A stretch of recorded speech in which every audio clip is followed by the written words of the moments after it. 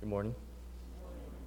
Today's scripture reading is from 2 Timothy chapter 2, verses 14 through 19. Remind them of these things and charge them before God not to quarrel about words, which does no good, but only ruins the hearers. Do your best to present yourself to God as one approved, a worker who has no need to be ashamed, rightly handling the word of truth. But avoid irreverent babble, for it will lead people into more and more ungodliness, and their talk will spread like gangrene. Among them are Hymenaeus and Philetus, who have swerved from the truth, saying that the resurrection has already happened. They are upsetting the faith of some. But God's firm foundation stands, bearing this seal: the Lord knows those who are his, and let everyone who names the name of the Lord depart from iniquity.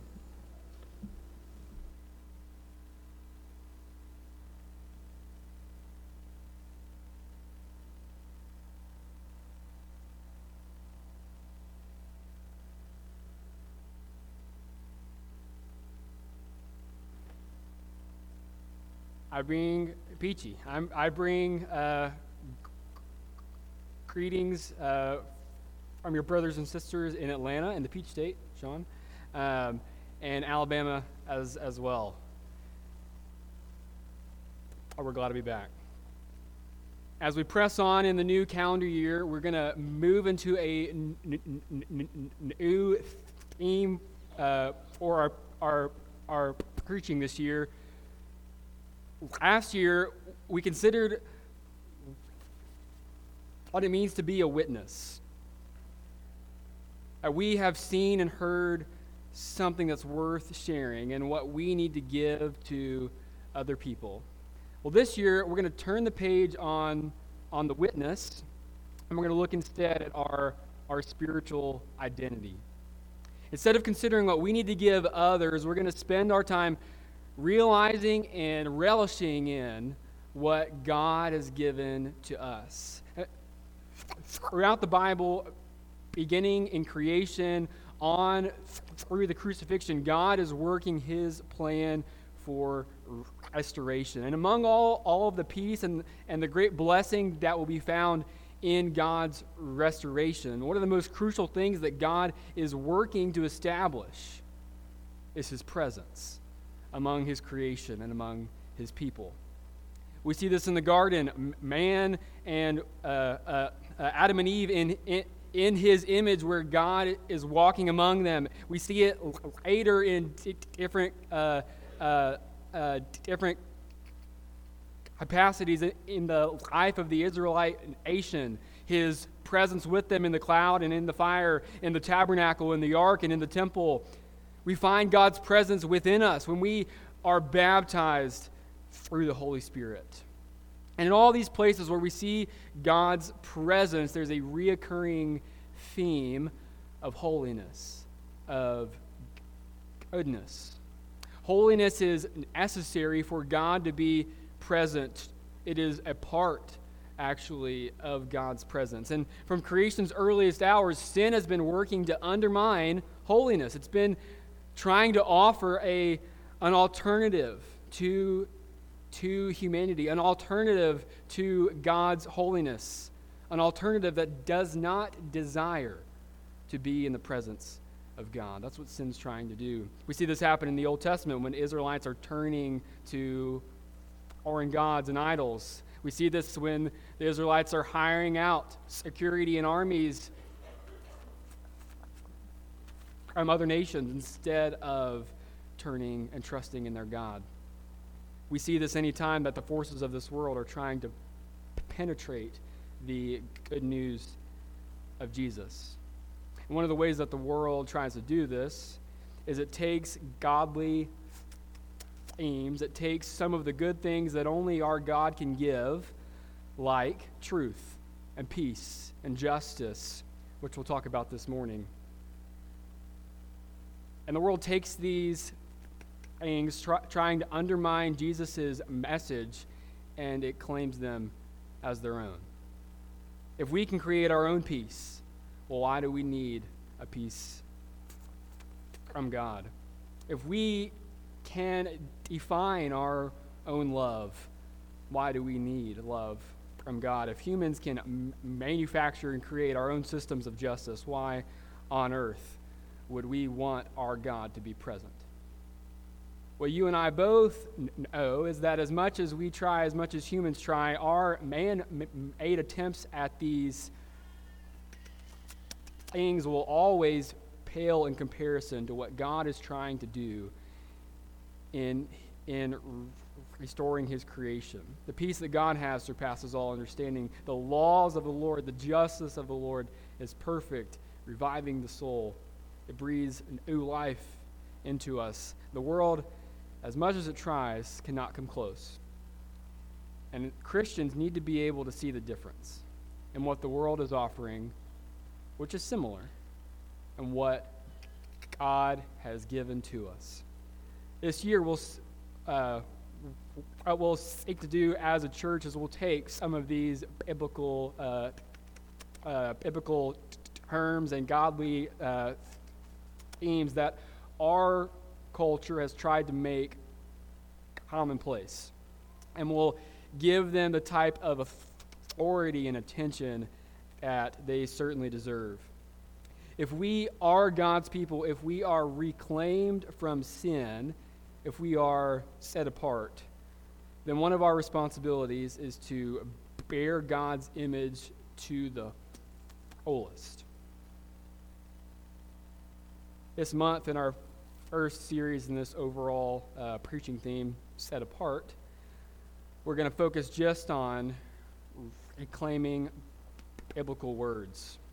Christians are called to demonstrate God's values in their broader communities. Over time, however, the world can pervert the very biblical values and words on which Christians stand. How do we navigate? How do we move forward when the Bible says one thing, but the world says something completely different? What do we do when the world's way, what the world is offering us, actually doesn't sound that bad? Christians today need to have a solid foundation of what God desires to find among his people. So we're going to be reclaiming biblical words. I invite you to turn to 2 Timothy chapter 2, where hopefully you will reclaim, you will renew, you will refresh your spiritual identity as God's set apart. We are the people of God. Can our world see the difference? Really quickly, before I get into 2 Timothy chapter 2, I want to stress the importance of this kind of spiritual exercise that we'll be doing. A lot has been said about the state of our country as it concerns the church. Even I have often questioned from time to time the political safety and security of the church. What we're seeing in the courts right now, specifically regarding freedom of religion, is that it's actually stronger than it probably ever has been in the history of our country. This is pretty cool. Case after case where Christians or Christian groups are being brought out as outliers, as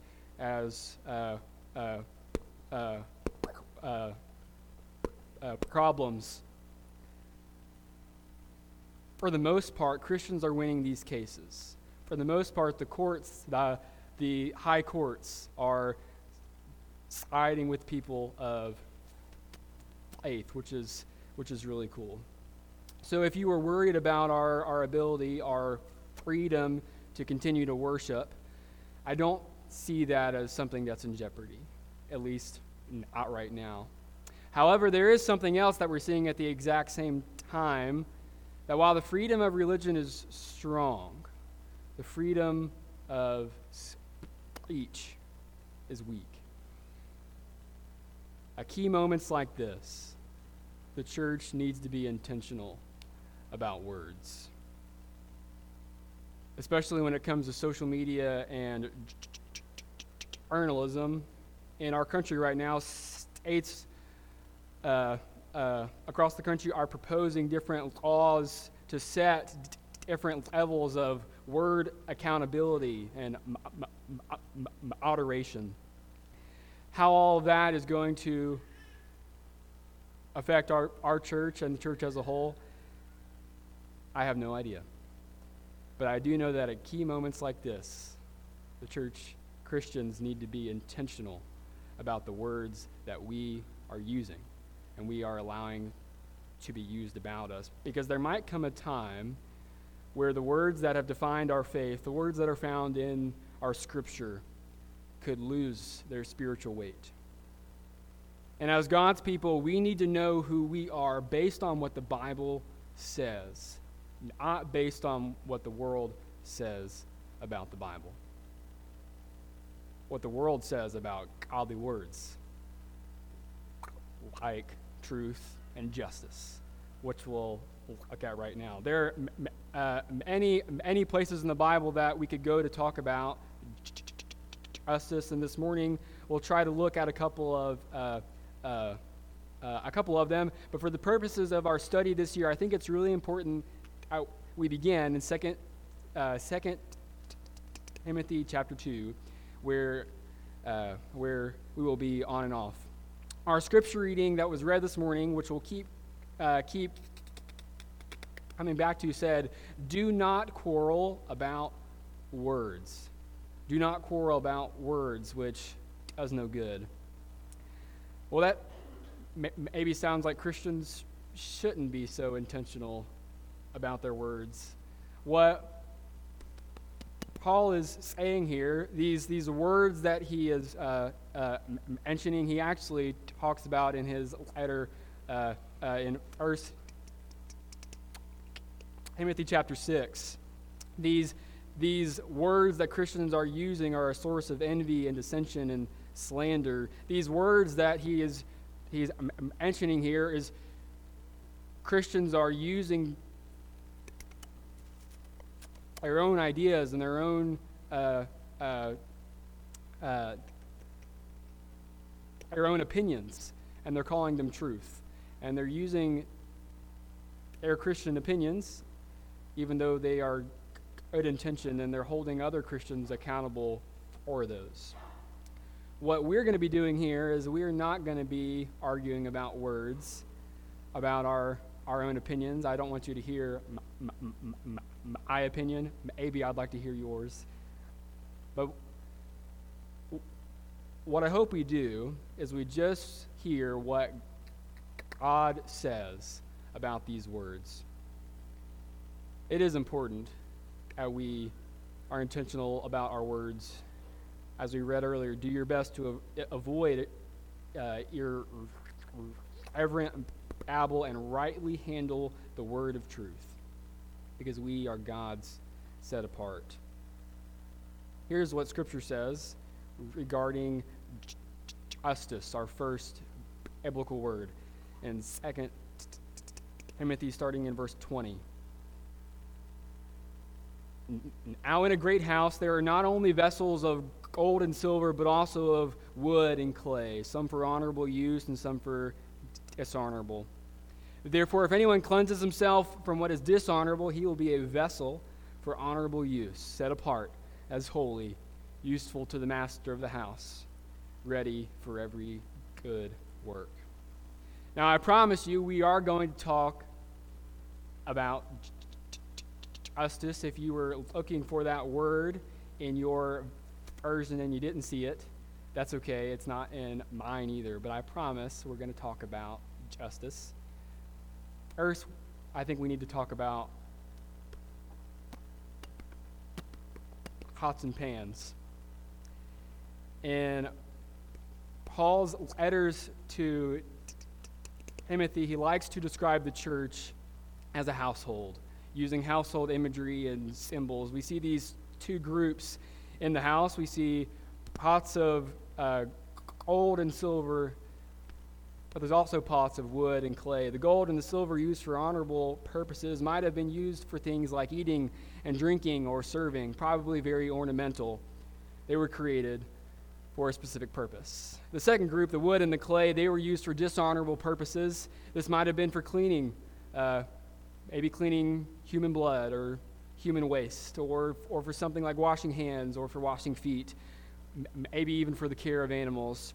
But Paul says here in 2 Timothy that both of these types of pots, the gold and the silver and the wood and the clay, can be holy. You see that? Both of these types of pots can be set apart. Both of these types of pots can be useful to the master of the house. If they are what? If they are cleansed from what is dishonorable. In this house image, you and I are the pots. We are useful to the master not because of what we are. We're useful to the master because of what he has done to the pots. We're useful to the master because he has cleansed us. We are not useful to the master because of what we bring to the table.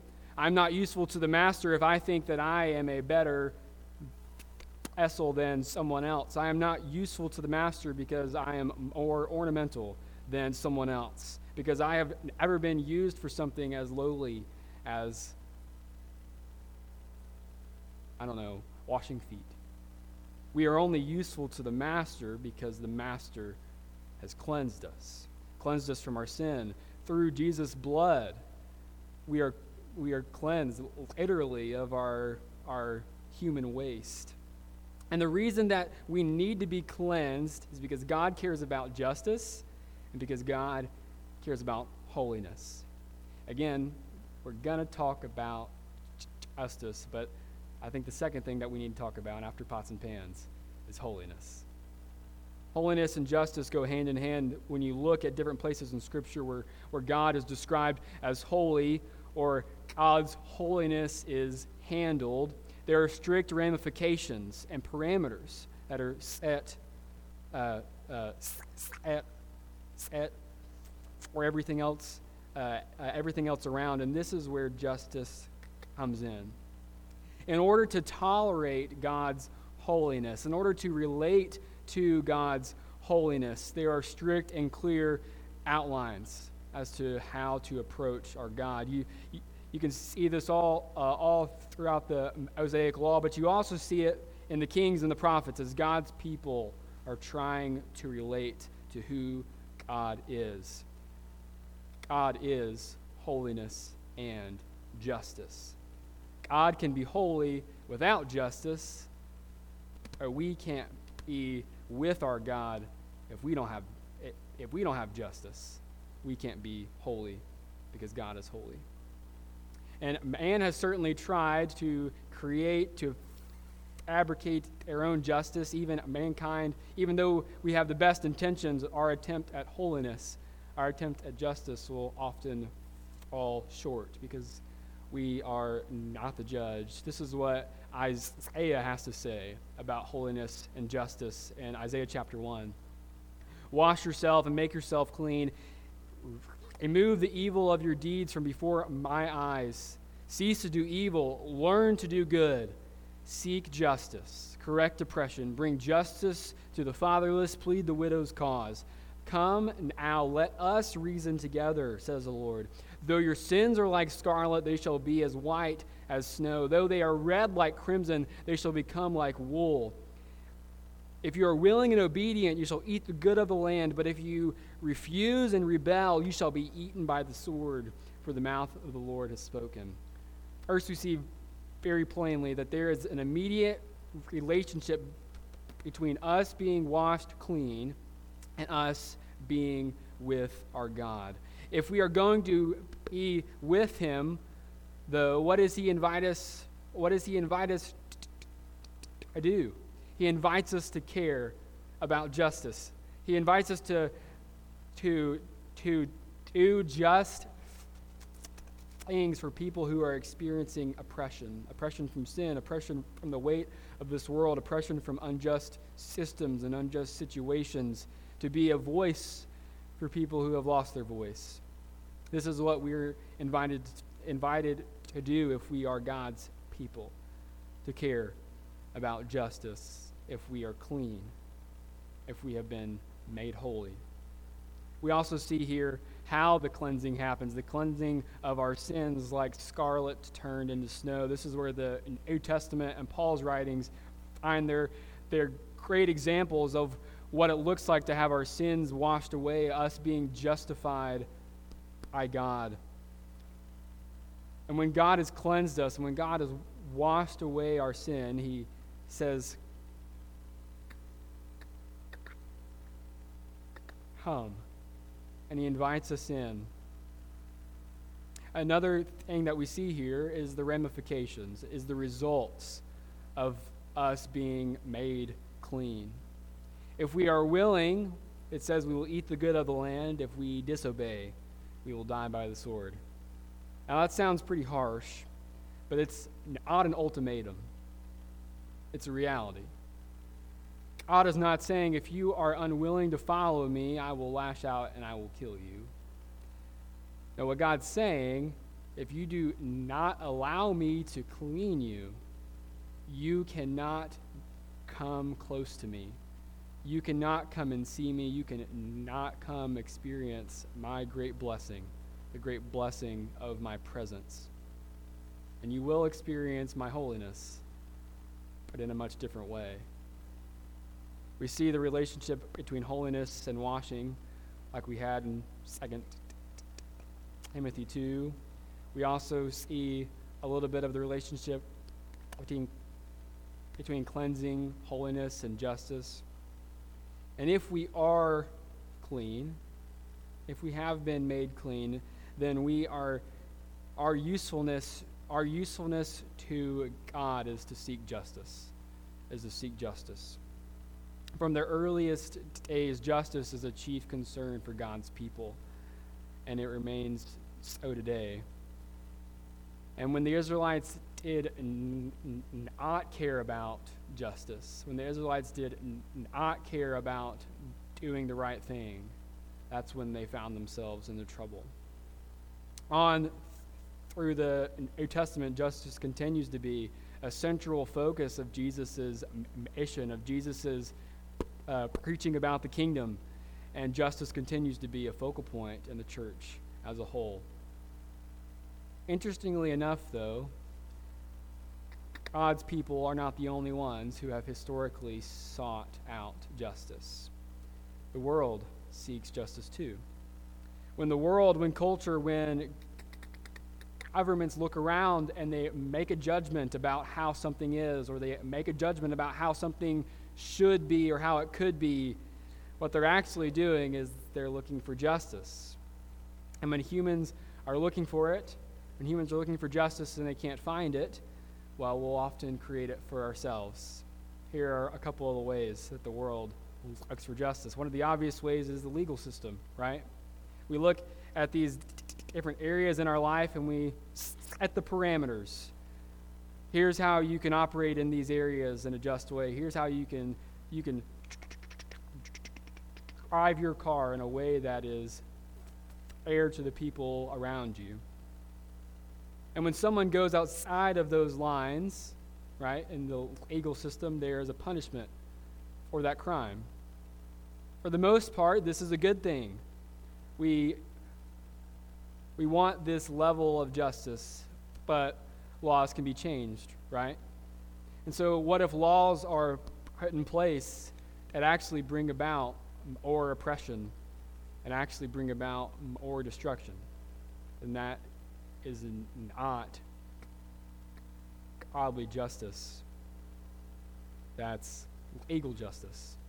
It's made by man. Another type of justice that mankind has is moral justice. It's very similar to legal justice. As a people, we are always evaluating what is right and what is wrong. Sometimes it's told to us by the law, if you break this law, you will go to jail. But sometimes, you just, if you see it, you know it's wrong, right? If you see something that isn't right, you just have a feeling that it shouldn't be that way. Well, that's moral justice, the internal recognition that someone is not being treated right, or that someone is being overlooked. And when someone is being treated wrong, something must be done to make that right. This too does not measure up to godly justice, because if you are the one who has to gauge if something is right and something is wrong, what happens if your feelings change about that issue? And what happens if the people around you don't share the same level of conviction that you do? We are influenced and desensitized by the world around us far more, I think, than we're willing to admit. Internal right and wrong, that's moral justice. A third type of justice that seems to have become a recent hot-button issue is social justice. Although actually social justice, it's not new. It's actually long been a part of human culture. There are just some new ways that we see it happening. Social justice as a whole is when you look at a group of people, a subgroup, maybe by education or their gender or their race, and you consider, are these people being treated fairly, or are these people being treated unjustly because of something about them? And the popular response in the social justice movement has been to take these wrongs and to flip it upside down to make those things right. Social justice can actually be a good thing. However, when humans are making those judgments, when we take one group out of oppression, what we might actually be doing is we're oppressing another group instead. Even though we have good intentions, human justice is not godly justice. On an existential level, humans have always considered what is just, what is right, what is fair. You've likely heard of karma, right? What goes around comes around. You'll get what's coming. But that's not real justice. It's a kind of justice. It's not godly justice. We actually see that idea in the Bible. In Acts chapter 28, when Paul is on the island of Malta, a snake slithers up and it bites him. The snake was believed by the islanders to be poisonous, and the only real reason that Paul was on the island in the first place is because his ship was wrecked when he was at sea. He was actually a prisoner on that ship as well. And when the islanders see Paul, who survived the sea which was trying to kill him, and then he sees the snake, and the snake also tries to kill him, this is what the islanders say to Paul: "No doubt this man is a murderer. Though he has escaped the sea, justice has not allowed him to survive." You see, justice was a god that they worshipped, similar to how our world thinks about karma. And justice that they worshipped would work in the world and it would even the scales if someone was good, or in this case, if someone was bad. Because Paul was shipwrecked, because he was bitten by the snake, certainly he must be someone who is worthy of that kind of treatment. That's not really justice, is it?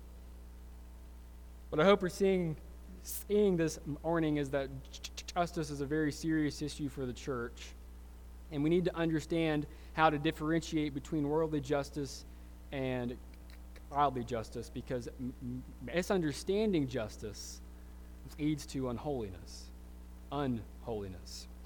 The fact that our world is searching for justice, the fact that our world is trying to manufacture justice in all of its different ways, it's actually a good thing. Because every time you and I try to do the right thing, every time you and I try to bring about justice in our world, even if we get it wrong, and even if we end up oppressing someone else, we are doing what we are created to do, to be like God, who cares about justice. But like we talked about earlier, holiness and justice go hand in hand.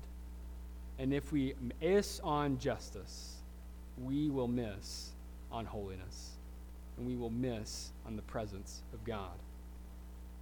If we don't know what we're looking for, if we aren't careful with the justice that we're willing to settle for, we might find justice, but it will not be our God's justice. And if we don't know who we're looking for, we might find a God, but it will not be the God of the Bible. We've been a couple of different places this morning in Scripture, but what does justice have to do with the pots that we talked about in 2 Timothy 2? Here's my take on justice this morning. In the house, there were 4 types of pots. Some gold and some silver, some wood and some clay. And they all had a different purpose. Some were good for food and drink, and some were good for cleaning. And it might seem unjust that just by the quality of the pot, what it was made of, what it looked like, it might seem unjust that some pots were better than others.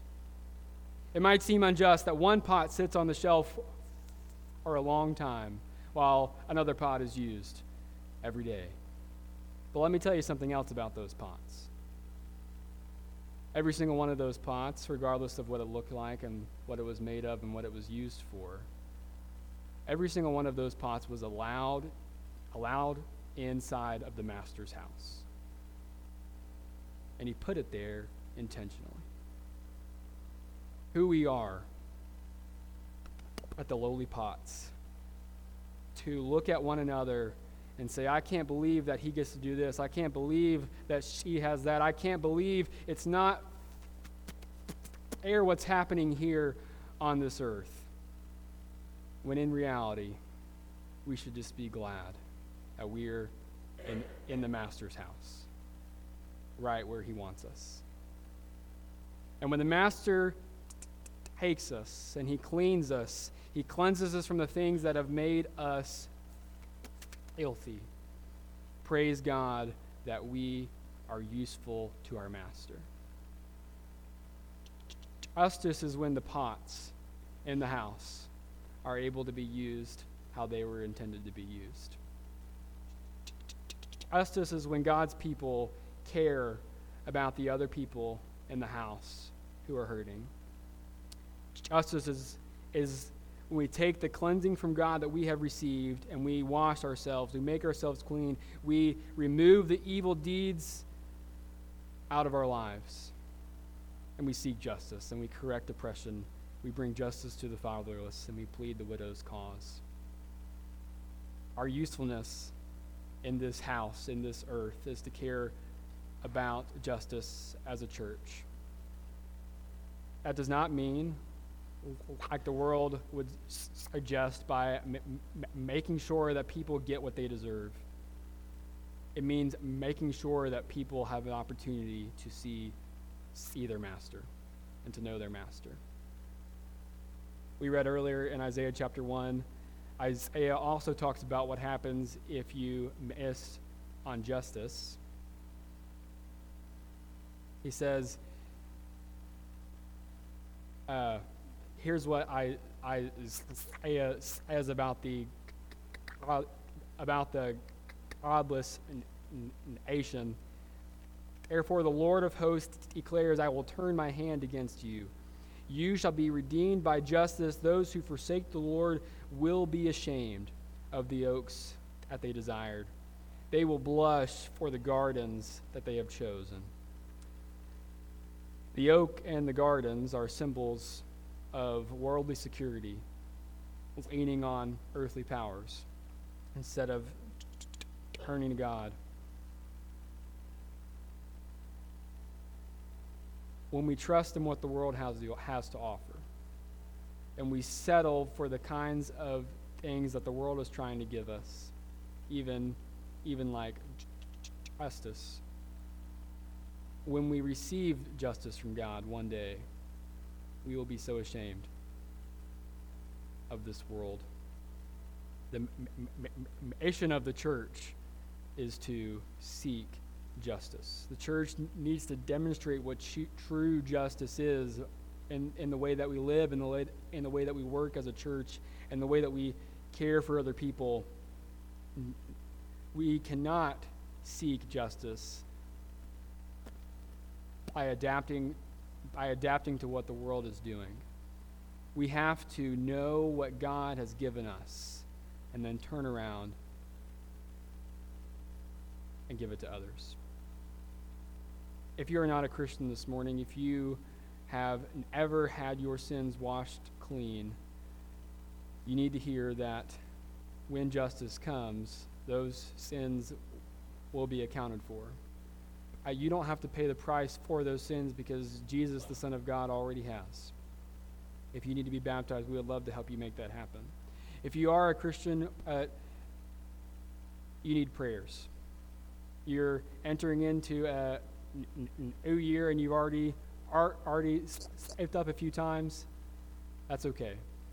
If we are cleansed by the Master, we can be useful in his work. If you have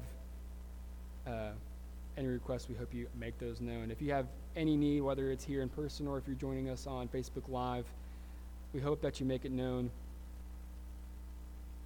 One of our identities as God's people, and we're going to see some more of these in the coming weeks. One of our identities is to be people who care about justice. When we see the world trying to do their best in this area, we need to be able to see the difference. We also need to know how to extend a hand in love. And just remember that we're all glad. We're just glad to be here in the Master's house at all. And one day, again, at home in the Master's house forever. If you have any need this morning, won't you make it known right now as we stand and sing?